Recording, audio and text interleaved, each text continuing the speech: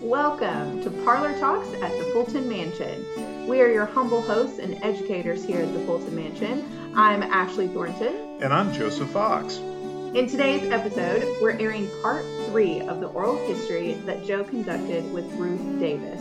She was a park ranger at the Fulton Mansion back in its early days under the Texas Parks and Wildlife Department. Joe and Ruth's conversation will take you back in time to Rockport in the 1980s. So, on behalf of the Fulton Mansion and the Texas Historical Commission, welcome.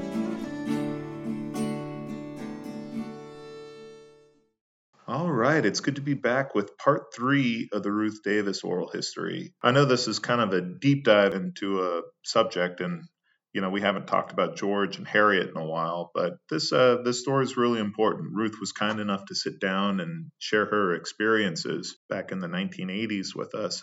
In this episode, we're going to be getting into some of the special events that they used to have at the mansion back when it was in its infancy. Things like when they had a haunted house in the basement, their Christmas events, the sesquicentennial. So lots of cool stuff here. I hope you guys enjoy this part of the conversation. We're going to have probably 2 more parts before we conclude with the interview. So enjoy. Are there any specific events or experiences that you remember from your time at the mansion? Yeah, we started doing special events, which again was something that Parks and Wildlife was just total foreign concept for them. I want to say we did Halloween first, although we always did do Christmas. But I know there was a time that we realized there was a Halloween and everybody realized there was no place for kids to go trick-or-treating and there was no other organized activity. Mm-hmm. It was kind of sad. So for the next year, we decided to do the grounds. We didn't do anything inside the mansion. In fact, we had staff meetings, and one of the things we were really wanting to steer away from, we didn't want people to do the whole "it's a haunted house" thing. Yeah.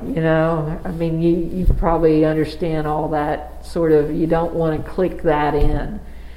And so we did it outside on the grounds, and we had different stations where people could do bobbing for apples or, just different games and different activities. And I mean, we were overrun with children. I mean... I remember, because Jimmy Woods, which is sadly, he's passed away. I don't know if his wife Ann is still alive. I think she is. Yeah, I know Ann. Do you? Yeah, she's a sweetheart. So we had decided to do Halloween and trying to get the Parks and Wildlife Department to pay for things like candy and apples, and it was just blowing their mind up in Austin. They don't ask for this over at Goose Island. Right, exactly.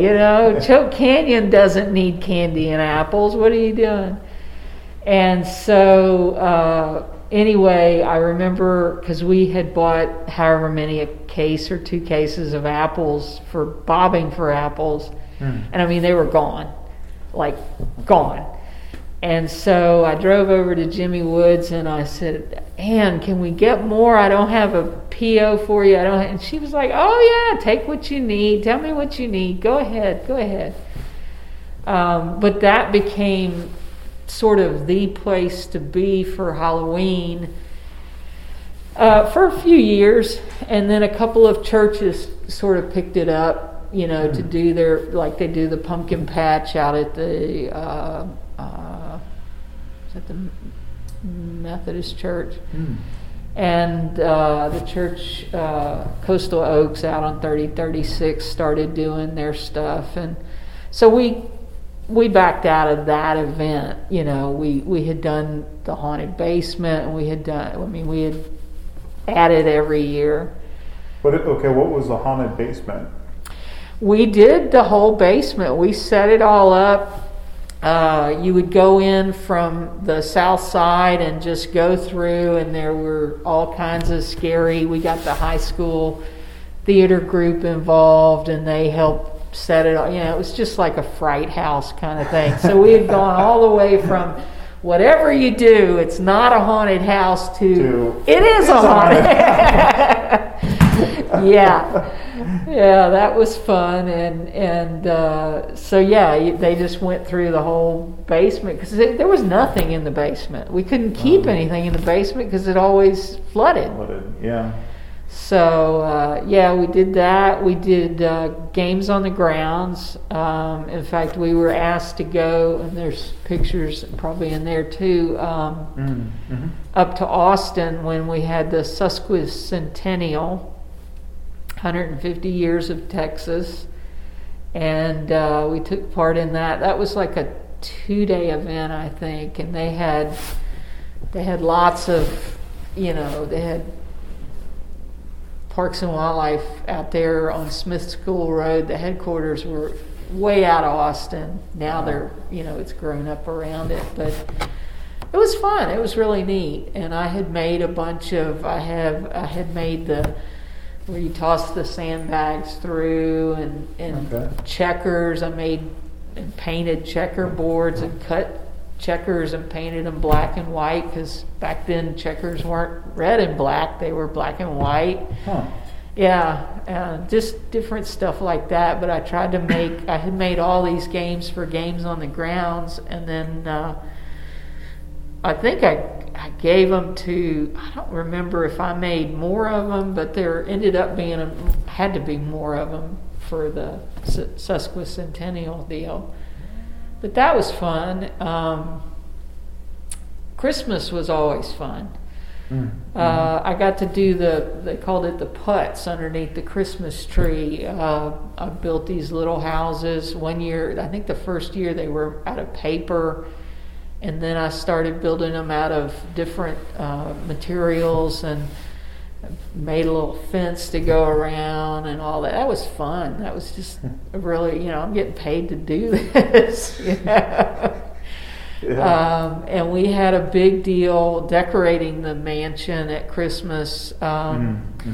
We would go to Goose Island where we could cut anything we wanted, and we cut all the bay leaves from the trees out and bushes out there, and the mansion smelled so good. You just opened that door and it was just, you knew it was Christmas from the smell of the bay.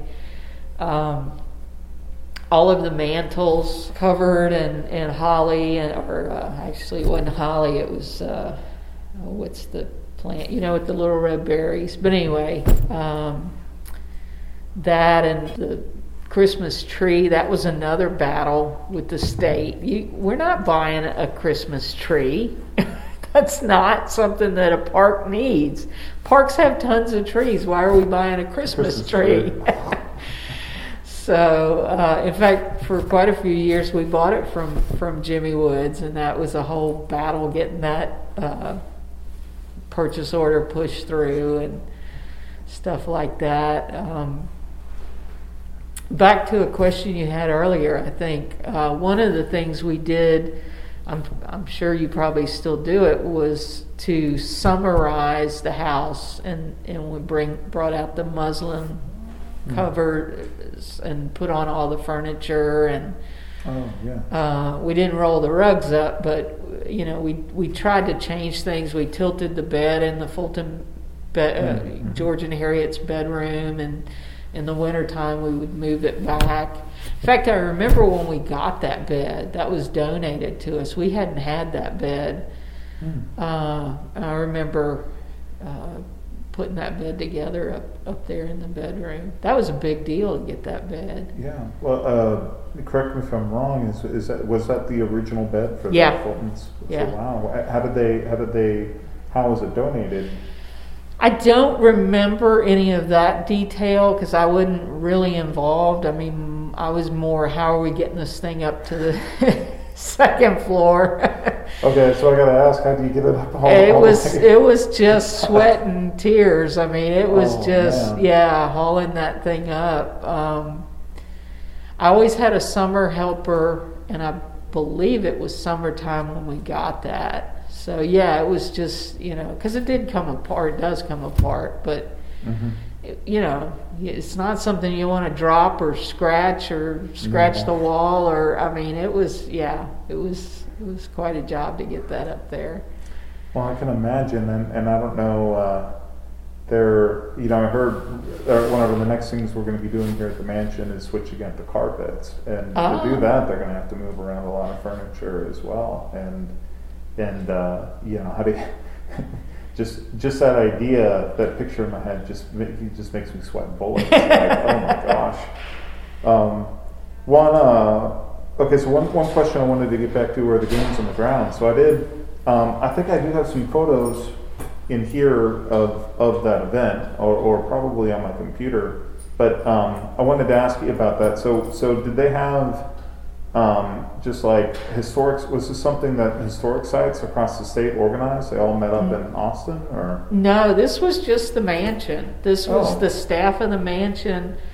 The games on the grounds was just a mansion event. We wanted to, because we had we had the hoops, barrel hoops that you stick in the hoop. Yeah, there you go, stick in the hoop. And I remember kids did not know how to play hopscotch, and we were all like, "This is crazy! These kids don't know how to play hopscotch."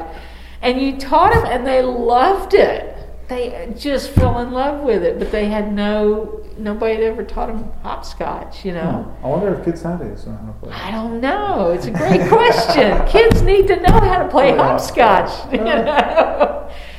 And so, it was just basically an educational event, and I want to say we ended up having it for a couple of years. But yeah, it was just something to bring kids in and teach them, and like some of the educational programs, I remember trying to buy heavy whipping cream to be able to show kids how butter's made and stuff like that. Yeah, it was fun. It was a lot of fun. Well, what did you see change? I guess you put on the questionnaire that you worked from September of 1984 to September of 1988. What all changed during your time there? Did you see more docents, more people coming in? Or? Yeah, we ere consistently busy throughout that time period, because there were still so many people who had never seen the mansion, since it had been restored. And so, it was definitely a destination within, being in the Coastal Bend or being in Rockport. We would always get especially on Monday or Tuesday, we drove all the way from Nebraska. Alan and I don't know if you've met Alan Lee at our site. No, I don't think. I'll introduce you guys in a little bit. I think I met him at Rotary, but anyway, I'd like to meet him again. Go ahead. We worked over Christmas, and we got a lot of that, the same thing. Like, you guys aren't open till the weekend, but we drove all the way from Nebraska. Exactly. Gosh. Well, so you transitioned out in 1988. Is that when you went over to Scotty's Lock and Key? That's when I went to Goose Island. Okay. Yeah, it's kind of interesting because I had Stacy Westlake was my summer hire for one of the years. And when I went to Goose Island, come on. When I went to Goose Island, she took my place here. And then when I left Goose Island, she took my place there. And what was her name again? Stacy Westlake. Okay. In fact, there's a picture of her and her sister. They're identical twins. Oh. Stacy and Tracy. And it was it was interesting too because there weren't many male employees here. There was Kevin. That might have been, so I mentioned earlier, like the first male employee over here, that might have been Kevin. I think it was. That's interesting. Yeah, because it had been completely all female, from, the superintendent down to me. And then, like I said, Stacy took my place. But anyway, it was kind of interesting because most of those docents, and I think this is probably still true, they volunteered for years and years. They hung on and they would come because they just loved it. They loved the house, they loved the staff, they loved everything about it. They liked to interact with the tourists and the groups that were coming through. And so, it was a fun time. It was a different sort of a more relaxed period of time, I think, than we have today. But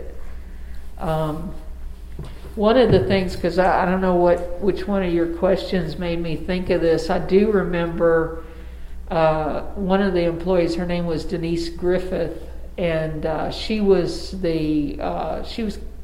kind of a housekeeper / tour giver.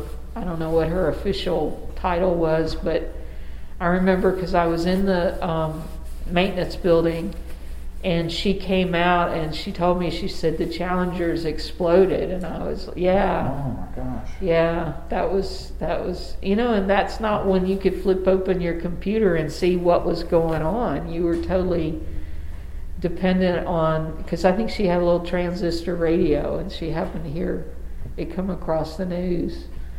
Yeah, that was a really tragic day. But yeah, she and I were the only ones here that day. It was a Tuesday. Yeah. Was that? Gosh, I'm trying to remember. That's before I was born in '89? So was that '86 or? That was. I think you're right. I think it was. Yep, January 28th. Yep. Yeah, because I think that was one of the first times, because a teacher, I can't remember her name, it was one of the first times that there were women on this, or a woman on the spacecraft, on the shuttle. Yeah, that was truly horrible. And then not knowing if that whole, thing would continue, which of course, fortunately it did, but yeah. Well, I guess, so moving back over to Goose Island in '88, you go back over, are you still a park ranger at this point? Yeah, I worked at Goose Island for, I think, about another 3 years, or two years out there. Was it 4 years here and 2 years out there? Anyway, I think my official plaque from Parks and Wildlife says 5 years or is it 4 years and 11 months or 5 years and 11 months? It's like, really? You couldn't give me the month? You could come on. Really?